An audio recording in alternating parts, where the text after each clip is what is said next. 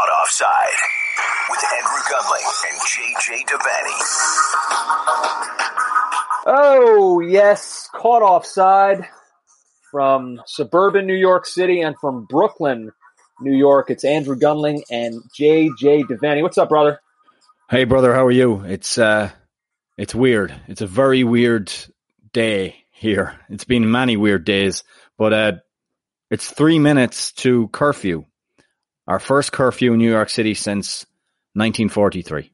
These are just such surreal times that we're living in, and we've been talking about that since the pandemic started, and we had to start doing these podcasts from our, like I always say, our basement and our apartment. And there just seems to be no ceiling to how surreal these times can get. As of course, what's gone on over the past since the murder of George Floyd has created equally surreal scenes. We're going to talk about a lot of that, and we will do our best that we can to kind of, like, this is a soccer podcast, and we will do everything we can to connect it to some sort of soccer link. But, you know, like, you and I are not typically shy on these kinds of issues. And it just feels like there are things happening in this country right now that are so deeply important to our way of life and to this society that we hold so dear.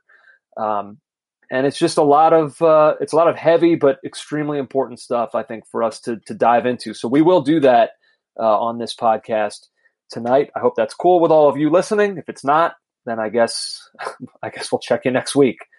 But well, JJ, look, what are we going to do? Do a podcast and not talk about our country falling down around us? Of course we're going to talk about this. If people have a problem with it, and there is a soccer angle to this, as we've seen over the past few days. 1,000% there is. And that's what I wanted to dive straight into it, because there were two things in particular that I read this week, really in the last 24 hours, that they just kind of, in the midst of everything, these two things really like stopped me in my tracks. And I wanted to read them to you and get your take on them as well. The first one comes from Dom Dwyer, who, of course, has been on this podcast before. We're a huge fan of his. And he wrote this. I'm not going to read the entire thing. He posted this. I'm going to read a portion of it. He said, "Growing up as a person of color in England, I was never treated a certain way because of my skin tone. I was always treated as an equal because that's what we are as people, equals. The racial tension I experienced in America doesn't change who I am as a person. Who I am as a person has allowed me to raise 2 children in the United States with those same values I grew up with, so that they will build the legacy of love and acceptance for everyone, despite what they might see around them now from others." So there's that. Keep that with you. And then there's this from Nadim Anua of Real Salt Lake, who we've also talked about on this podcast before, for him, if you remember his run-in with Zlatan Ibrahimovic. He, like I said, he's in MLS now. He's English. He was formerly of QPR. And he said this week: "I am always very wary of how I behave and how it could be viewed by people who have power. For me personally, overall, I don't like to say it, but I have a fear and distrust towards police. In the UK, I am more comfortable because if something happens, it probably will not be deadly. But over here, because of their rights, it is more common that altercations become deadly. I am always very aware of that whenever I go around anywhere. I'm comfortable, but when it comes to any kind of brutality, if it's from the police, if they read me the wrong way, then my life could be taken. I feel that every single day. It is not just me, but everybody else as well. I never go out and feel 100% safe." Those two comments in particular struck me because I don't know how you could be American, somebody who grew up in this country and really only knows this way of life. I don't know how you could read something like that and not be utterly taken by it and just in awe of it.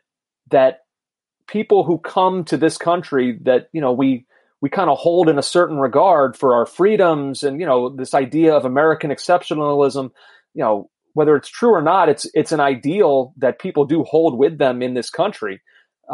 And to hear a couple prominent athletes come to this country from another country and talk about how Anua saying he doesn't feel 100% safe here. Dom Dwyer talking about trying to make sure he raises his children with the values he developed in England rather than the ones that they see rising up around him here in the United States. That is so troubling and so sad for myself, for other Americans, I would think, and for you, JJ, somebody who's not from here but has certainly loved living in this country and becoming one with American values and American way of life. It's so troubling for me to hear people from other countries come here and live here and try to establish a life here and not feel safe in doing it. And that it hurts me to my core that feeling persists. And my God, do I hope that what we're seeing the past week since George Floyd's death, for whatever reason, this has struck a chord with America in a different sort of way than other incidents of police brutality have. I can't explain why that is necessarily, what makes something resonate more than some other act of brutality. But the fact of the matter is we're here now. And as ugly as these days have been, as hard and as painful as it is to watch, I just hope so much that those images and these words, it can start to get through people's heads that something has to change. And I just hope so much that some sort of shred of positivity can come out of this in the end, because right now it is truly sad to see this. I've been doing a lot of soul searching the last few days, thinking about this, and Neda Manua's comments struck home with me. Myself and Neda Manua aren't that much different. We're both immigrants coming to this country. There's one key crucial difference, and that's the color of our skin. And it's so sad and sickening to look inside myself and see the real truth, Andrew, is that there's nowhere in this country I can't go where I won't be welcomed, where I won't be treated with great kindness. I've been all over this country and I've always been welcomed. And I can't say the same for someone like Neda Manua, that he would be treated equally as I would be treated anywhere I go. And we're both immigrants. Now, take that a bit further and think of the African-American experience in this country. There are citizens of this country, people in some cases who've served this country, who cannot expect the same treatment that I would be afforded from the institutions of this state, of this country, of this nation. Think about that. And it's all down to the color of their skin and the difference between me and them. That is an absolutely shocking thing for me to have to reckon with. And it's extremely sad. And, for Dom Dwyer saying that, he's raising his two kids and he has to raise them differently than in the United States of America than he would in England it's a shocking indictment of the country we're in. And you asked the question about, what makes this different, say, from Ferguson or from Trayvon Martin or any of those slayings. I think that the difference is that the video was different. There wasn't a gun involved, and it was just the visceral, nasty, vicious nature of what we saw. And that went around the world, Andrew. And it's 8 minutes long, a man pleading for his life. We watched him die. Everybody watched him die. And that, if that can't prick your conscience, if that doesn't make you realize that something is desperately wrong, then I don't know what will. And that's what made Marcus Thuram kneel after scoring his goal for Mönchengladbach at the weekend. It's what has prompted, and also the fact, it's not just the color of his skin. There's other people, white athletes in Europe and in the United Kingdom, and the Liverpool football team, for example, all took a knee because this is so shocking. This is something that's happened on our shores, on our soil, that has resonated around the world in a massive way. But yeah, it's been tough. It's been tough to see what's happened to the country in the last week, and but we can't go on like this. No, we certainly can't. And I think we're seeing that night after night, that we've kind of hit that point of critical mass. We've hit that breaking point. And like I said, I just hope that in the end, because, we feel like there have been other moments of breaking point that we've reached, but, time goes on and messages fade. And I I just hope that this is different.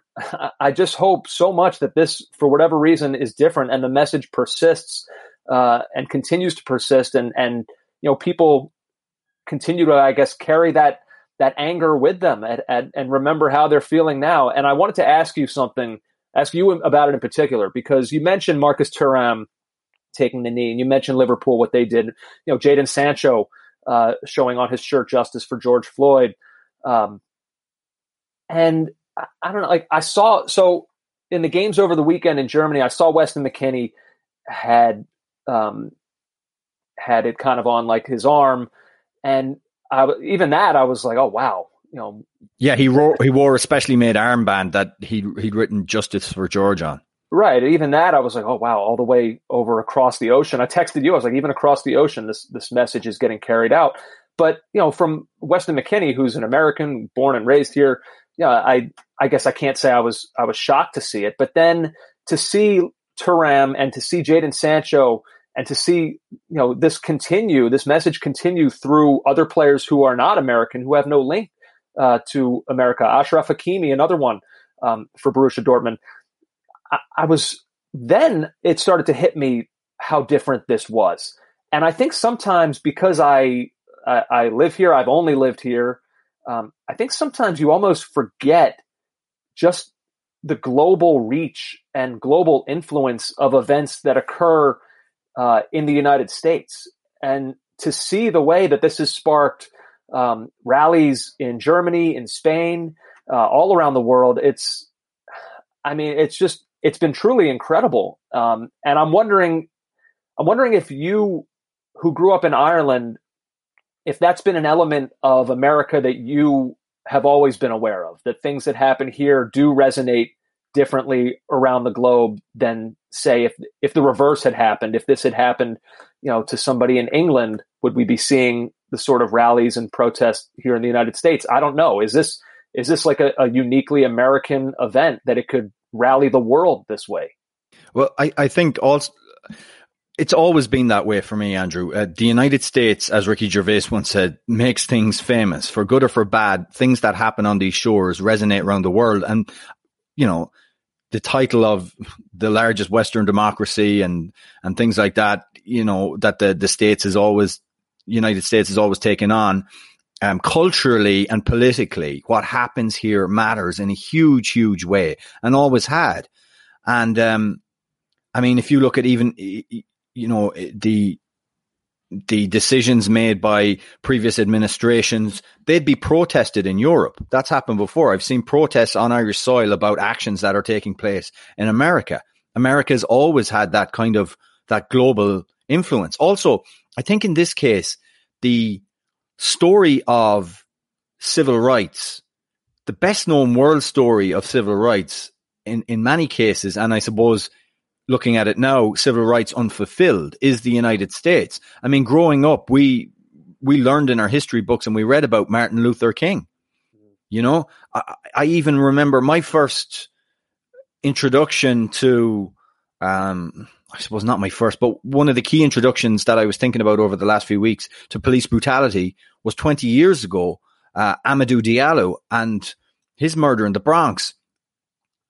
And Louis Theroux came to the United States to look at activism and black activism, and in some cases black nationalism surrounding this whole killing. And America's influence, Andrew, culturally and globally, is still there. Right now, I think in the past we've liked to look upon ourselves in the United States as a moral beacon. Whether that's been true or not, I would say it, in a lot of cases it has not, and that is really the challenge right now. But you're right though, because you talk about the global influence that America has had, and I guess I've always known that was a thing, that the United States has always proclaimed itself to be the most powerful nation on earth, and at least in my lifetime and before. And I guess I've always just felt that global influence was generally a positive. Now, you can call that naive, you can call that idealistic. I used to think that, Andrew. But I think this might be, I mean, I'd have to go back and really give this more thought, but I'll just say this now, that this might be the first time in my life where I feel like I'm a lot of Americans are being exposed to America's global influence being viewed in a truly negative light. And I think that's kind of been like a big awakening for a lot of Americans out there. I think an important point to make is that the wars and conflicts that the United States has been involved with has been protested vociferously across Europe, around the world. But and we have not, in many countries, we've been viewed as an evil empire. That's not what I'm talking about, really. I think if we focus in on civil rights and the certain incidents, we'll say, I mentioned Ferguson, I mentioned Trayvon Martin, the killing of Eric Garner, all those things, they did resonate back home, but just not in the way that the killing of George Floyd has. And I think people around the world are getting an insight into the continuing systematic and institutionalized problems we face in this country.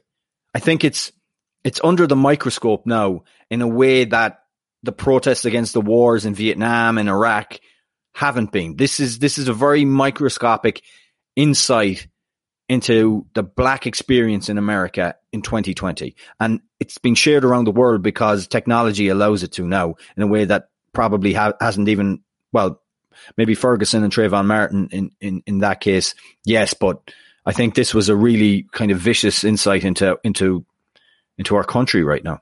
Yeah. Now, thankfully, I mean, we mentioned Jadon Sancho and other Bundesliga players. Thankfully, they will face no disciplinary action for making anti-racism statements, which I can't believe is even a thing that I have to say or a statement that had to be put out, but that is in fact the case.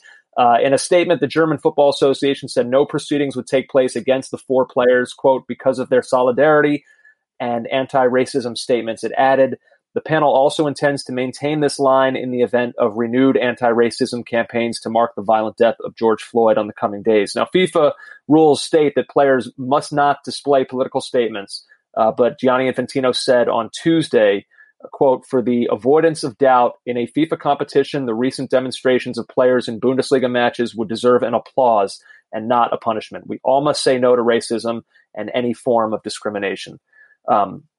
All of that there feels like the obvious statements of the century. However, we're not all that far removed from me not really knowing what sort of stance FIFA would take if there would be just kind of like this general letter of the law ruling. Thankfully, common sense is prevailing, and the work that FIFA and other soccer bodies around the world are taking to try and weed out racism and discrimination from the sport. I think you're at least seeing it manifest itself here, even if this is the most obvious way imaginable, by not coming down on these players for voicing their sentiments. I mean, even Gianni Infantino read the room correctly on this one. And also there's a qualitative difference between, what we saw between Switzerland and Serbia and the Albanian nationalist gestures that were made in that game in front of a crowd, and what the fair and reasonable statement of justice for George Floyd means, So I would have been shocked if FIFA had gone in a different direction with that. Yeah. Something that I've been wondering about, because you see Weston McKennie, and I mean, if you read, I have it here, I can go through it, but if you read what DeAndre Yedlin wrote, it's just incredibly powerful. I mean, I'll go through a portion of it here. He says, a couple days after George Floyd's death, my grandfather texted me and told me he's glad that I'm not living in the U.S. right now because he would fear for my life as a young black man. As days have passed, this text from my grandfather has not been able to leave my mind. He was born in 1946, lived through the civil rights movement, lived through some terribly racist times in U.S. history, and now 70 years later, he still fears for the life of his black grandchild in the country he and his grandchild were born in the country his grandchild represents when he plays for the United States, in the country his grandchild represents when he's playing in England. I read that, and it got me thinking, like, in a soccer frame of mind, like there is something about this sport and its ties to national pride. There is just something about a World Cup. Maybe I'm being soccer centric here, somebody who loves the game, but like that competition, it stands out to me above other competitions. I put the World Cup above the Olympics. For at least myself, I don't speak for everybody, but there is something about these guys who put on that jersey, and you hear them use the line all the time of what it means to represent their country, what it means to wear those colors, the red, white, and blue. And, I can't answer this. I'm a white guy in this country. You can't answer this. I just wonder if a DeAndre Yedlin or Weston McKennie or someone like that would, with what they're feeling right now about this country, if it would be hard for them to represent the U.S. in a competition right now and put on those colors and feel pride in it. Well, it's interesting you should mention that, because Zach Steffen made a statement today, and he's speaking exactly to your sentiments and your thoughts. This is what he said: "If I'm going to wear the U.S. flag, I need to know that it stands for something worth defending. I need to know that my country supports Black lives, that our leaders see us, that they hear us. I am proud to defend my nation. All I ask is that my nation also defends me." I mean, that's as strong as you can get. And if you're a US soccer fan now, that the opening gambit, if I'm going to wear the US flag, if this is a question that I'm sure Black African American athletes are asking themselves right now. Should we continue to lend our skills, to lend our imprimatur, our abilities to a country that doesn't value us as equally as it should, or a country with institutions that do not treat us equally? It's a good point that you make. And we will see. I would be shocked if the US men's national team goes back in the field in the future and we see the anthem being played and we don't see some kind of, possibly a kneeling, possibly some kind of acknowledgement that they want to see better from the country. So I've been wondering about that, because remember, that was U.S. soccer. I've been thinking, okay, Zach Steffen, DeAndre Yedlin, these guys feel this way.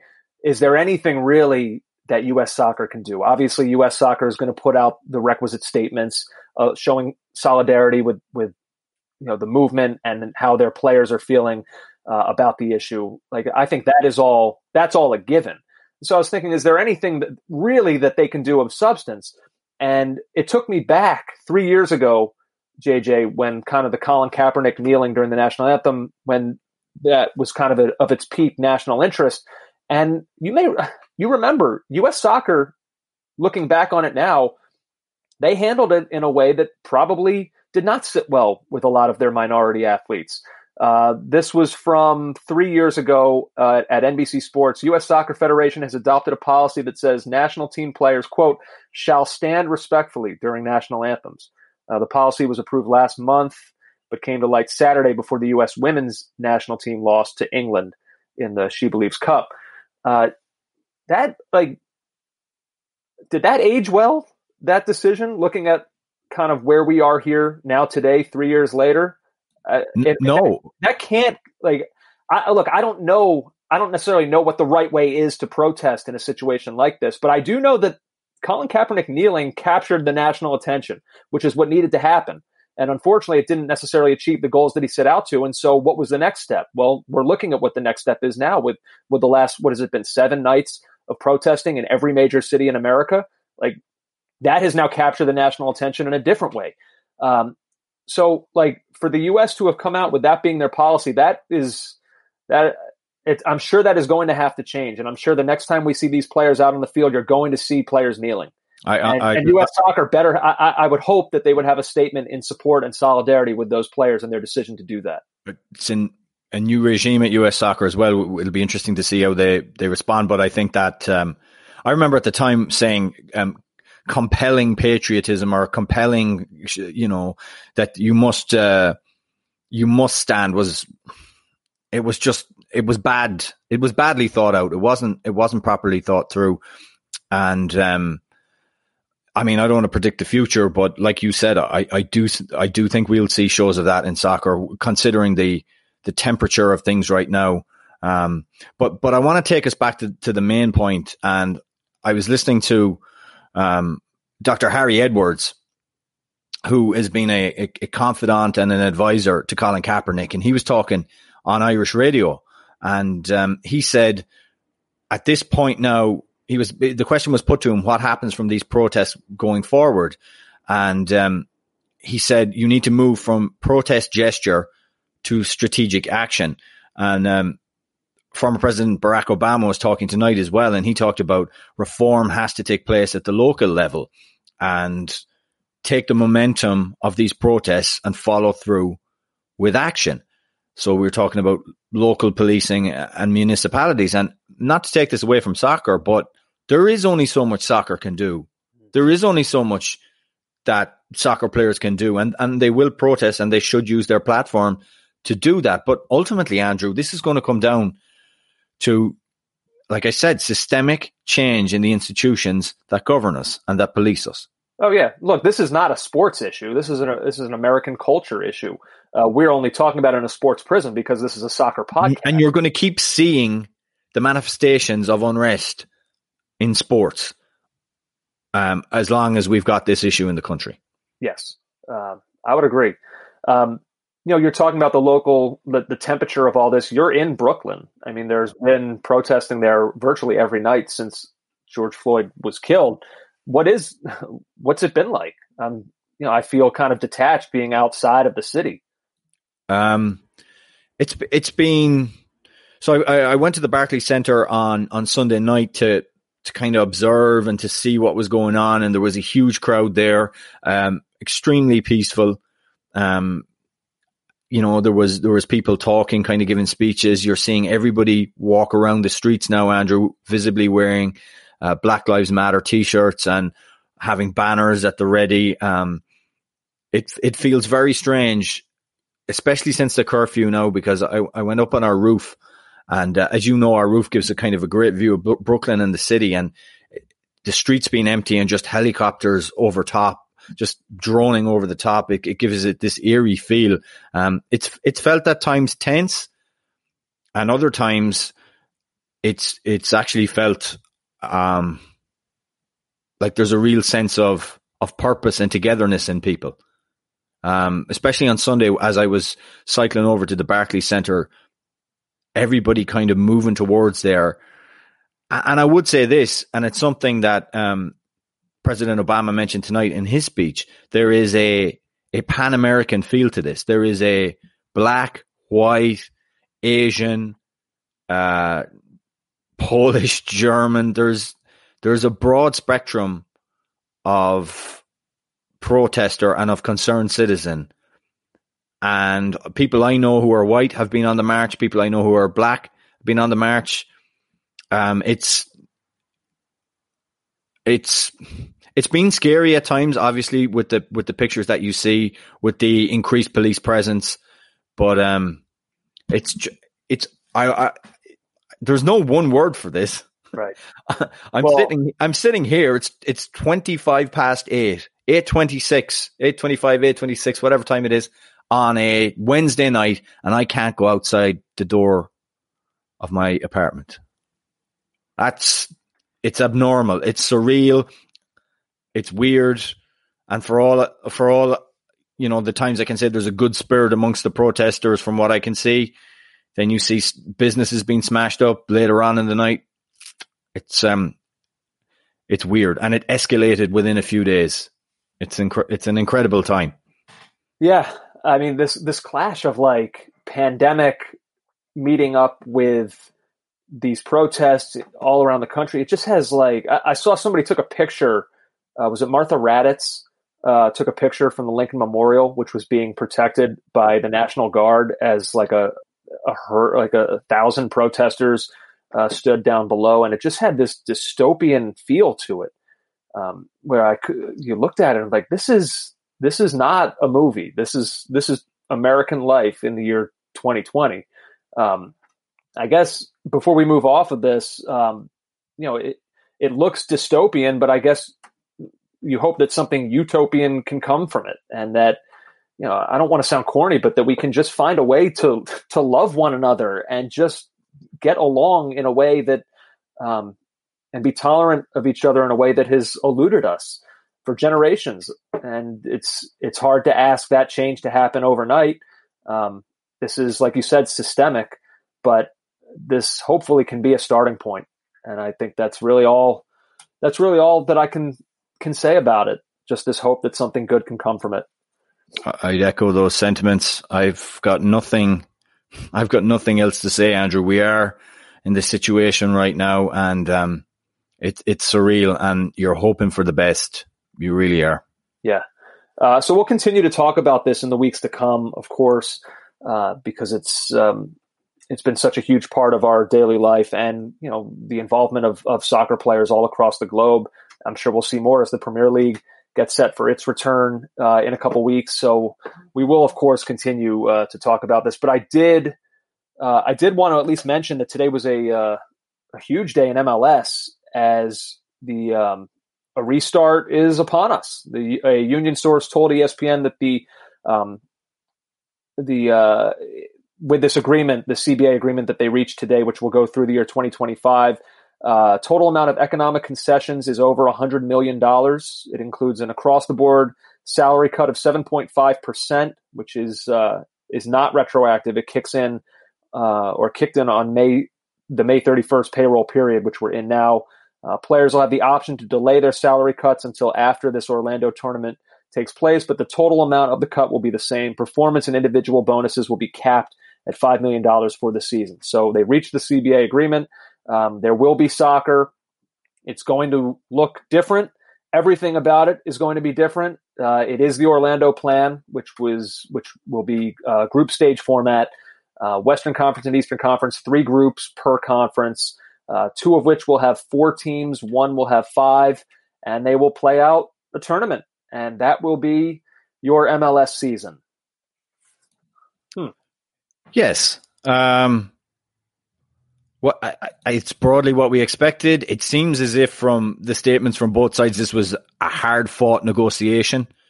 And I think ultimately MLS looked at it, and I'm sure the players did as well, and thought it would be apocalyptic if this league did not resume this summer, if this was not played out, if there couldn't be the concessions needed and the environment created for them to go and play this out. I don't know what you think, Andrew, but I don't think the league, even in its 20-something year, could survive not playing a season, especially... I don't know. I think especially, Andrew, if you look at the Bundesliga's ability to restart, the Premier League now in advanced...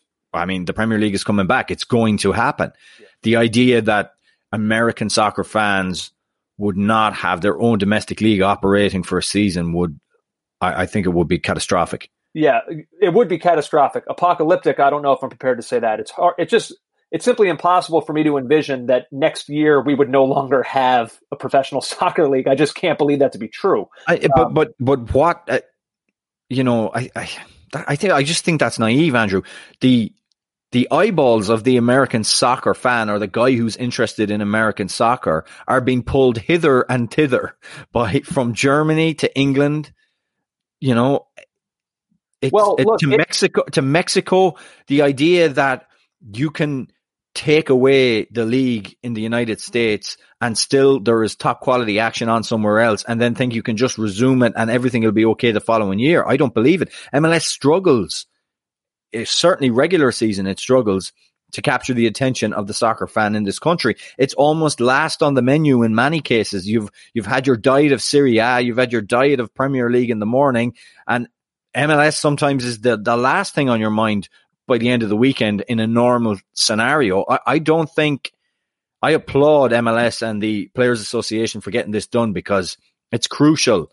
It's crucial to the future of the league here, in my view. That is true. It is absolutely crucial to the future of this league. And it's good that they found labor peace. Not the future of interest in soccer, just to be clear. No, but for the future of this league. And that they'll have labor peace at least through 2025 is important. And I want to look, we kind of made fun of this a little bit last week, but I actually want to talk about it a little bit more seriously. I do want to give them real, actual credit for having kept these negotiations as quiet from a public perspective as possible, because we've seen what's going on in baseball and how ugly it is. And so the fact that, I mean, okay, the Athletic got bits and pieces here and there, but by and large, these negotiations were not done. They were not conducted through the media. No, you're right, Andrew. It wasn't like Don Garber had to hire an investigative team and a firm.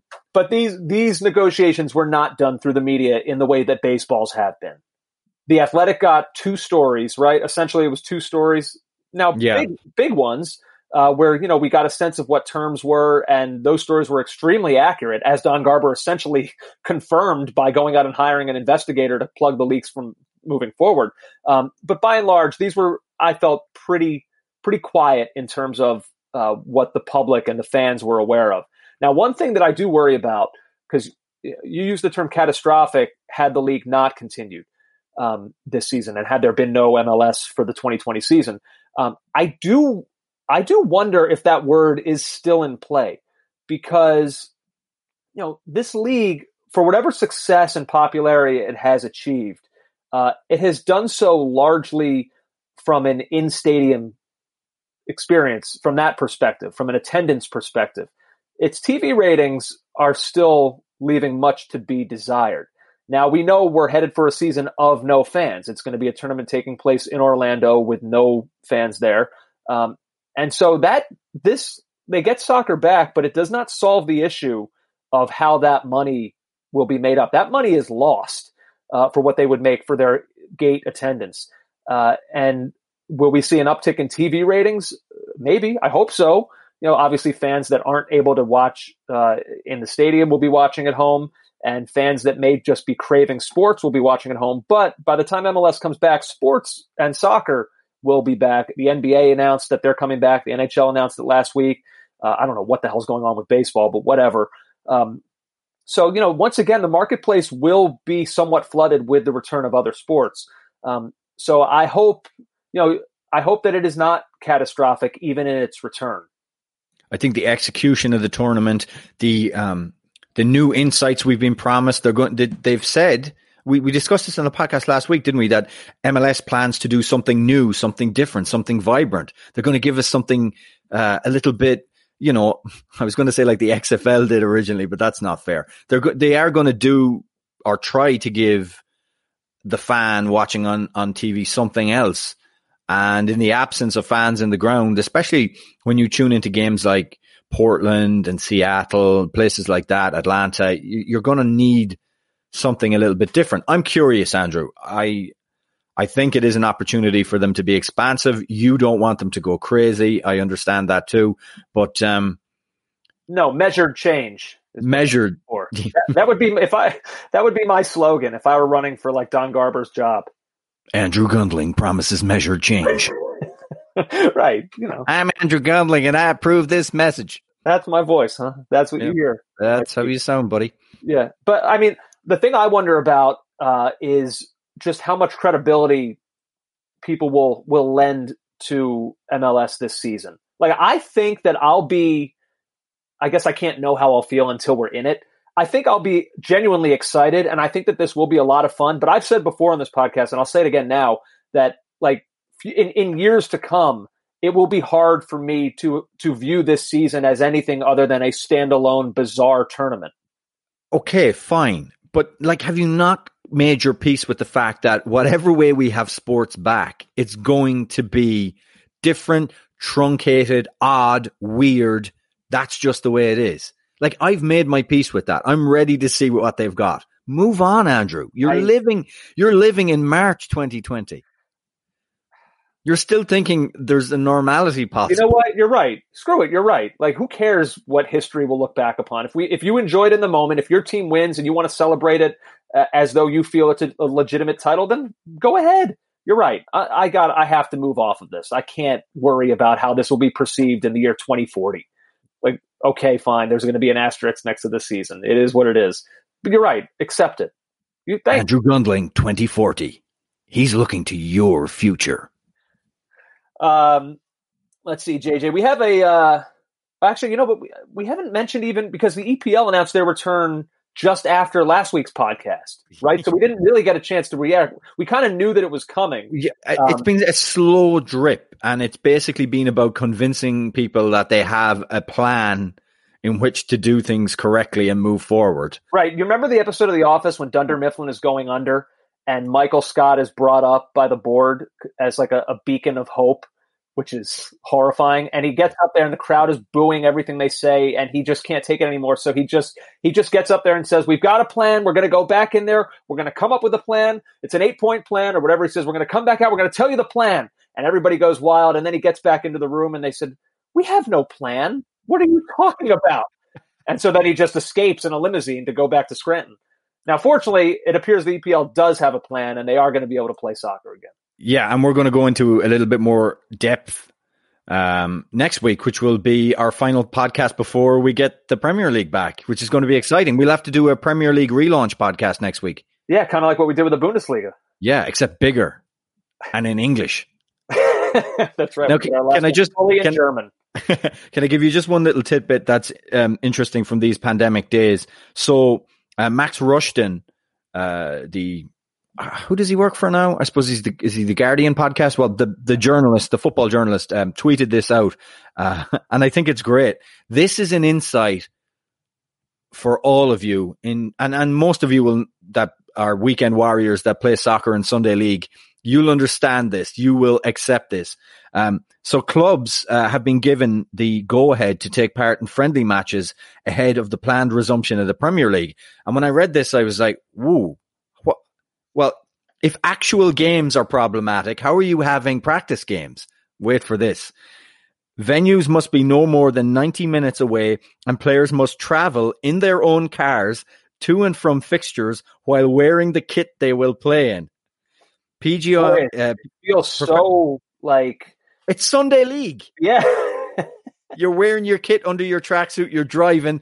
There's no locker rooms, there's no changing rooms. You just tog out on the sideline and go into the game. Referees and assistants are yet to be tested for COVID-19. So for now, club coaching staff will referee the matches. That's exactly what the last time I got injured playing soccer in New Jersey there in the fall, we turned up for a game. The ref didn't turn up. So a guy on the sideline refereed the game. God, there's just something so pure and grassroots about it. Oh, it's wonderful. I wonder will they have tea and oranges at halftime? It's hardly wonderful. Oh, for a practice game, for these guys to have to do a bit of driving themselves, for them to have to, muck it out like the working classes, rough it like the rest of us, I think that's great. There was an old man, the club I first played for, the club in Ireland that I played first for at senior level. So I was always the teenager, the younger guy playing with these guys who were twice my age in some cases. There was an old guy, he used to serve us tea at halftime. Like you could have a cup of tea at halftime. It's just a different time, man. Now you'd have some statistician or some nutritionist coming over and telling you that's bad for you.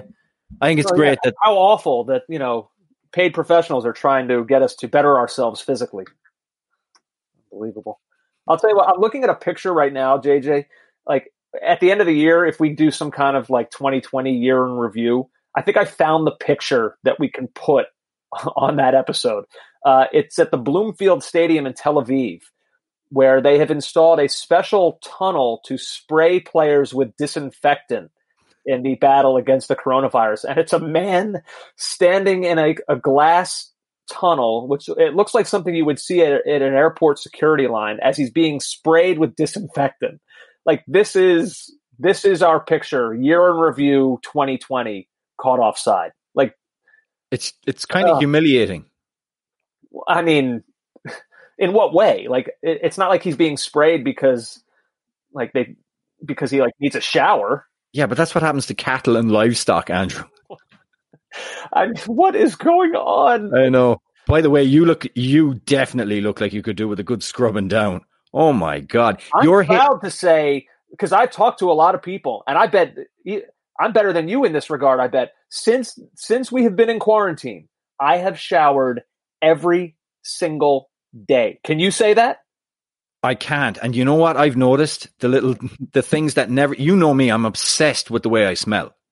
Yeah, I know. You bring deodorant with you and spray yourself before we do a show. I can't have someone sitting beside me and thinking, oh my God, that guy, I can't wait to get out of this room. I can't have it. But lately, standards have slipped.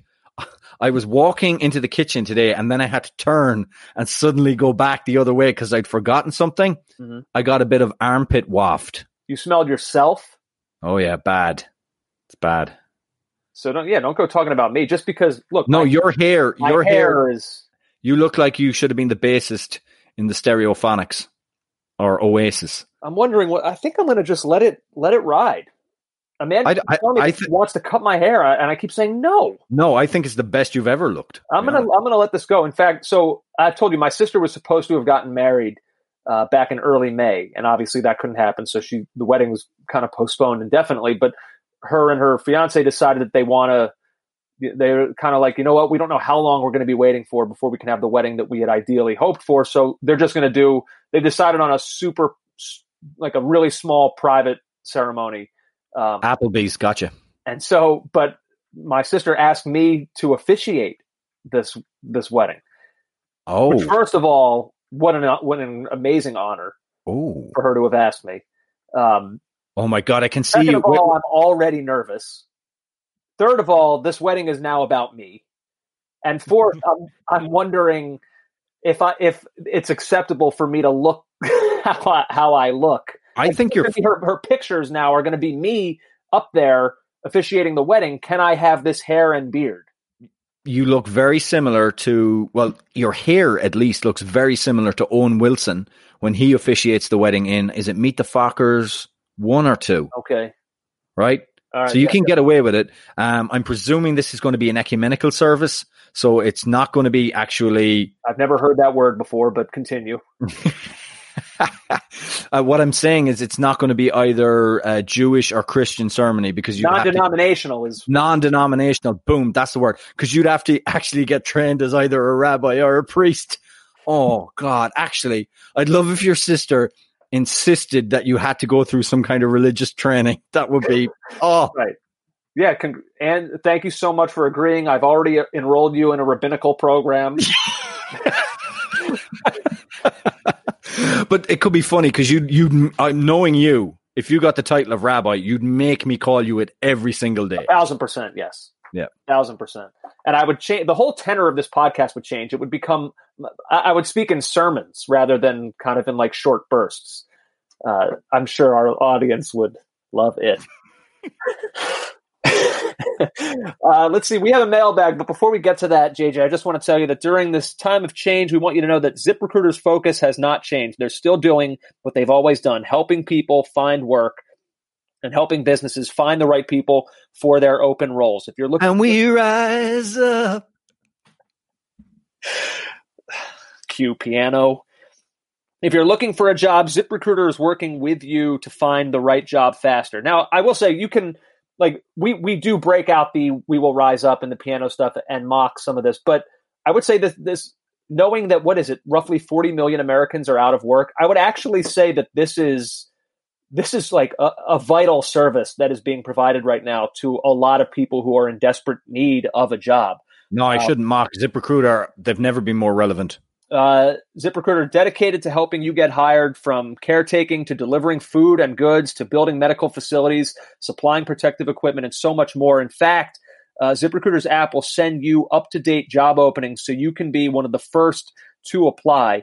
And if you're actively hiring, ZipRecruiter will invite candidates to apply to your most urgent roles, making it faster and easier to reach the people that you need. By connecting people who need jobs and companies that need people, ZipRecruiter is working with all of us so we can keep moving forward. Let's work together. ZipRecruiter.com/work together. That is important right now. That is extremely important right now because a lot of people are struggling. A lot of people need work. And so ZipRecruiter, what was it? Let me read it one more time. ZipRecruiter.com/work together. Let's see, JJ, you have a mailbag here. I have a mail busy, Andrew, and I'm springing a surprise on you because I've added a quick email because when someone emails us from the Antipodean region, I must respond because it's I feel like they've gone to great pains. Luke Stiles from Brisbane He hopes we're well, and we hope you are well too, Luke. I wanted to get your thoughts on Coutinho this season. A lot of the reports are saying that Bayern won't take up the option to sign him permanently. However, my question is this: do you think he has had a good season at Bayern pre-COVID? The opinion seems to be pretty split. However, the early part of this year suggested to me he was back to peak Coutinho pre-Barcelona. What are your thoughts? I have one thing to say about this. He was having a decent season. He had 8 goals and 6 assists. He was playing well whenever I'd seen him play, but I will say I've forgotten about him completely.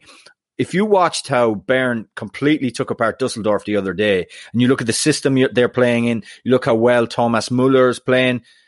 I mean, again, I don't think he gets into this team right now.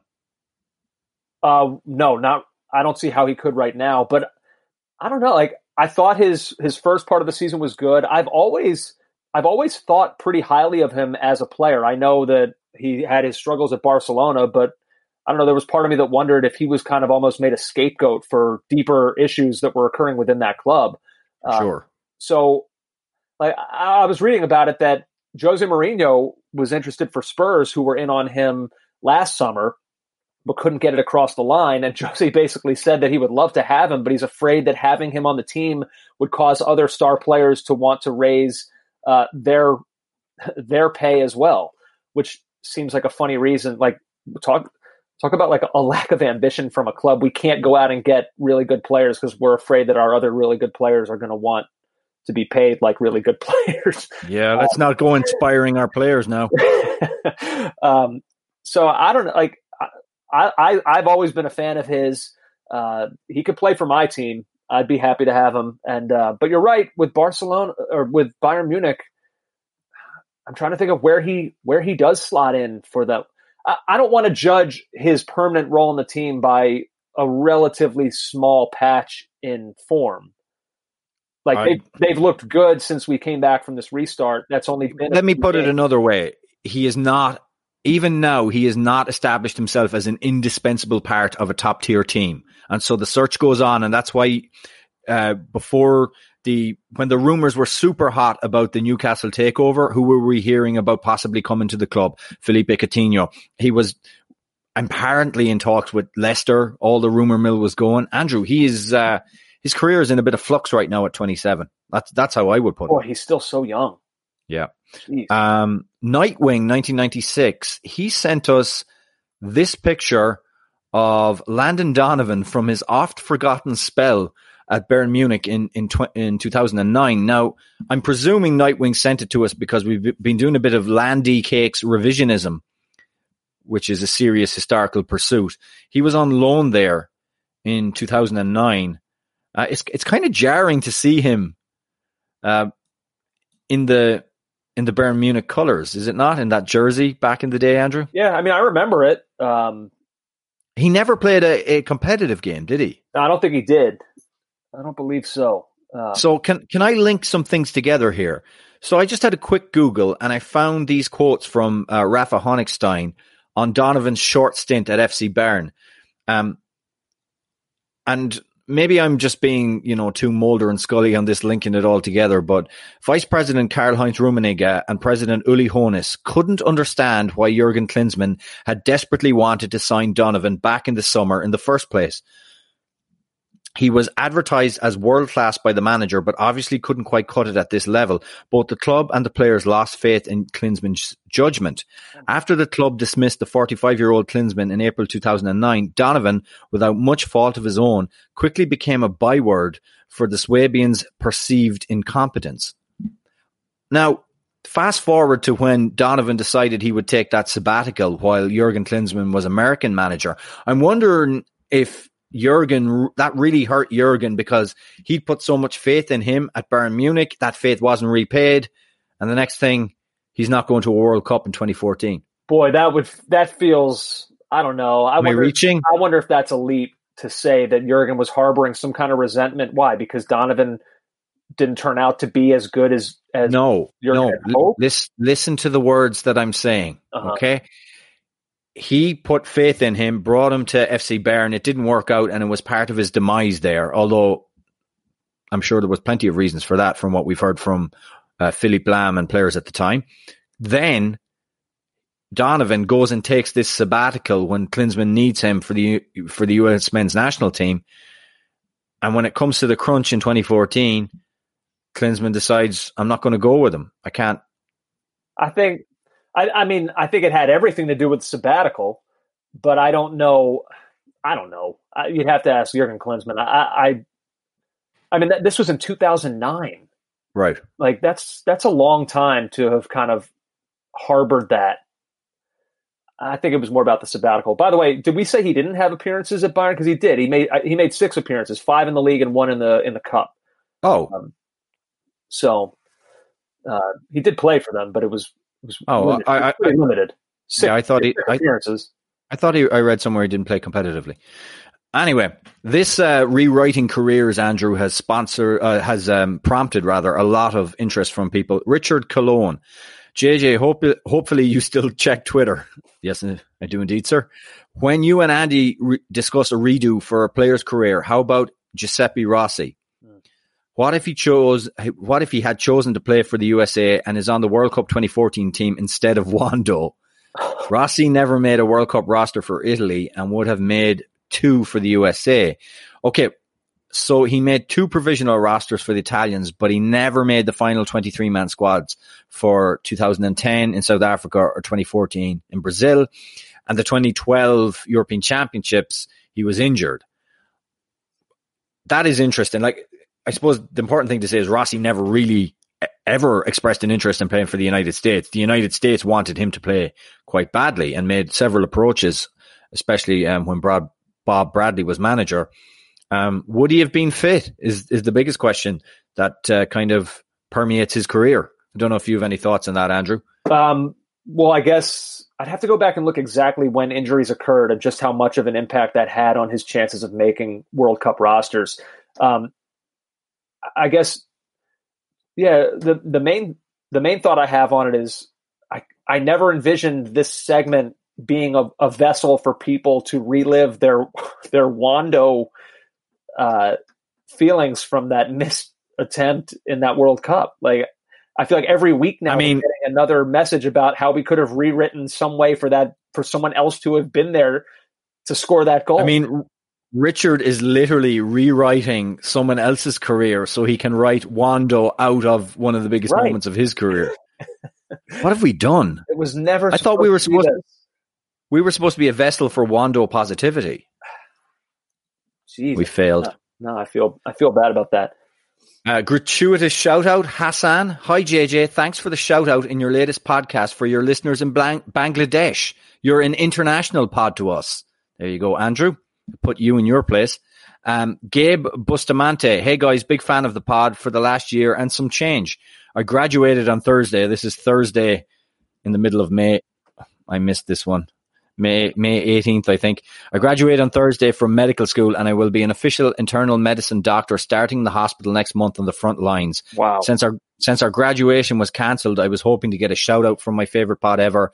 All the best, guys. Keep on making gold. And for Andrew, come on, you Spurs. Oh, yeah. Congrats. Well, Gabe, I have to, you're going to be, this month actually, you're going to become a very important part of our society right now. And we salute you. Well done.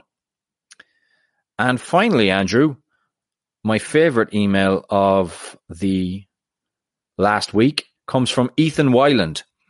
Hi guys, I'm not sure if you read Rory Smith's weekly soccer column for the New York Times, but he had an interesting thought this week regarding the FA Cup. I'll quote it from here.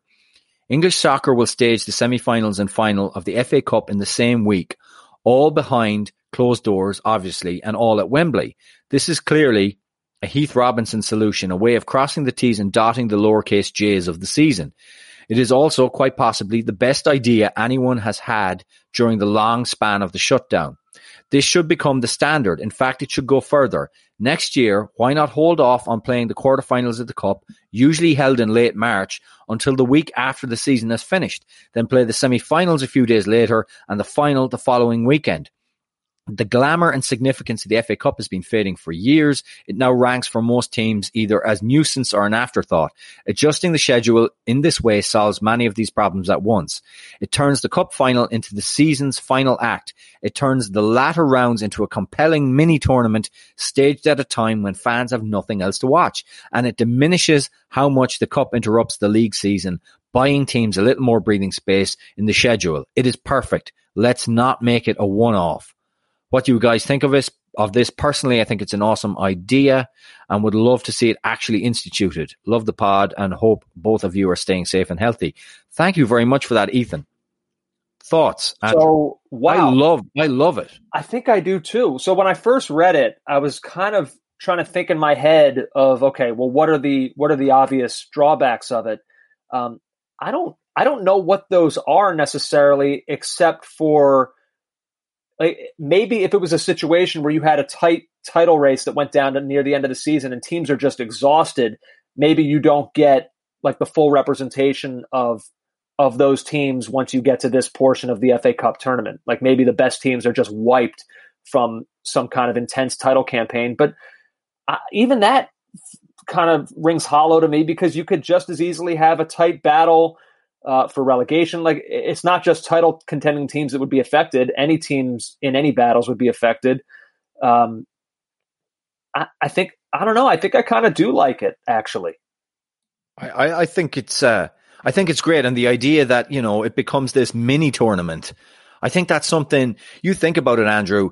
As Arsene Wenger pointed out many times, at the end of a league season, there's only one team that's happy. Everybody else is upset. And this kind of gives an impetus beyond the end of the league season into this little mini tournament. And especially in a season where there isn't that many, when there's a season that there isn't a international tournament. And I mean, we always talk about too much football, but this is the same amount of football compressed nicely, I think. Right. Instead of it interrupting the EPL, it'll just be moved until after the EPL. So it doesn't have to compete with that. It doesn't have this letdown effect. Like, people are so engaged. And it's got its own special kind of little tournament and then big day. And it is the natural marker, the absolute end of the season. Yeah. And like, the momentum of it will continue. It'll still be like the quarterfinal will happen. It'll still be fresh in people's minds rather than having to wait like a month between matches. You know what? I'm in. Like, I don't know if the FA Cup is in quite as much danger as is being portrayed there. Maybe it is. Maybe English fans really don't care anymore, and it does need some kind of truly drastic action to give it the reinjection of interest. And if so, that's as good an idea as any. I think so too. I'll just round off with this in the mailbag, Andrew. Robert Cordova got in touch with us on Sunday night. Dear Andrew and JJ, I want to start by wishing you well with all that is going on in America. I know that what you are seeing in NYC and Andrew City, Philadelphia, and the rest of the country is breaking your hearts. I know you both make it a point to do a show every week, but given what is happening, it's completely understandable. Just want to send my prayers to you. Keep your spirits up. Thank you for your time. I thought that was something really nice. That is very nice. I mean, look, I appreciate that immensely, that people are thinking of us. We're fine. We are fine. Thankfully. But, thank you. Nevertheless, and thank you to everybody who's continued to listen, even as soccer has kind of been an afterthought. We appreciate that. We really do. I guess before we get out, JJ, the last thing I want to say, I hope this doesn't come across like I'm shoehorning this in at the end of the podcast, because it is something I meant to mention earlier, and I would feel bad if I didn't say this. I just want to make it clear that, we are understanding of the fact that the police have an extraordinarily difficult job to do. And I don't want to just brush over the idea of, the greatest signs of hope that I've seen in the last week have been the images that I've seen from Camden, New Jersey, with their police force marching, holding a banner with protesters. And what I saw that took place in Flint, Michigan, with their police chief putting down his baton and his mask and walking with the protesters and high-fiving each of them and hugging them. Those images are important. Like I've talked about, I grew up outside of Philadelphia, and I know, Camden was a tough place, and police tactics there came under criticism. And several years ago, they made an effort to try to change the way that they policed in that city. And, you see images like what we saw, this police chief marching hand in hand with protesters. That is a different Camden than the one that I grew up with. And I just hope that maybe some of the action that was taken in a city like that between the police force and the people of that city, maybe that is something that other cities can look at and try to model themselves after. And look, I'd have to dig in and look at the research and the statistics of how things have actually changed there. But just seeing that, I mean, that them marching together, it's just not a thing that I would have ever grown up believing to be possible. So, I'll repeat it. Their job is incredibly difficult, but they have to do better. Good cops have to be willing to step up in this moment when it's not easy. Policing units have to be willing to change the way they go about doing their job. I don't think that that's an outlandish comment to make. I would like to believe that 99% of police officers in this country would agree with those comments. I believe there's police officers across this country who will lead the change that is needed within police forces to make things better. I know they're there. They have to be. They do. So, hey, this was, in some ways, I feel like we've said this a lot at the ends of podcasts. This has been the hard in some way. I'm not going to lie to anybody out there or pretend this has been the toughest one to try and talk about. It really has. Yeah, I know. God, remember when a tough podcast for us to do was like the U.S. losing to Trinidad? Like, I didn't think anything could top that in terms of like, this is just a podcast that I don't want to do. This is material I just don't want to talk about. But like, my God, what I would give for another soul-crushing U.S. men defeat in Trinidad compared to what we had to talk about. I would take a 4-0 out in Costa Rica any day of the week right now. Yeah, sometimes I would think you relish in it, secretly smiling as I sit there. Trying to turn people against me. It's you have not taken on the spiritual mantle of the great honor that's been bestowed upon you, Reverend Gundling. Oh, Reverend now. Yeah, let's call you the Rev. Well, hey, man, I appreciate this. I appreciate everybody out there listening. JJ, I love you, brother. To you, I say... Check you later, fun boy. Love you too, Andrew. You've been listening to the Caught Offside Soccer Podcast.